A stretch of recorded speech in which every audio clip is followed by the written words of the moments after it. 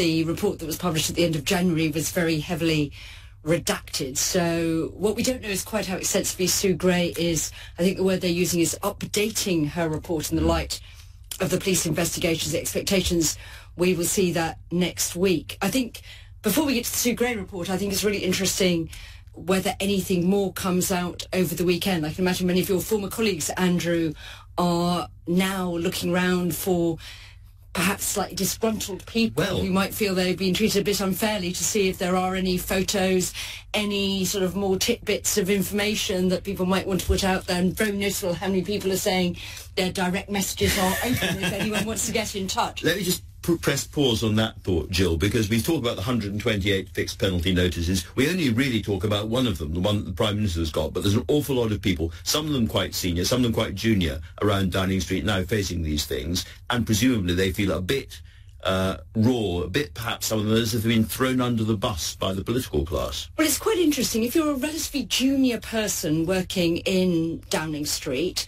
and there are parties going on, you would assume that that party has the tacit approval of your senior managers, particularly if they're sending around the invitation. And we know that happened in the case of the notorious Bring Your Own Booze party in the Garden that Martin Reynolds, the Prime Minister's former principal private secretary, the most senior official at the time in Downing Street, was inviting people to. And you would assume also, particularly if the Prime Minister is popping into parties, and that's what politicians tend to do, to these sorts of official semi-workish do's, that they have the Prime Minister's approval as well. Put it like that, of course you'd go.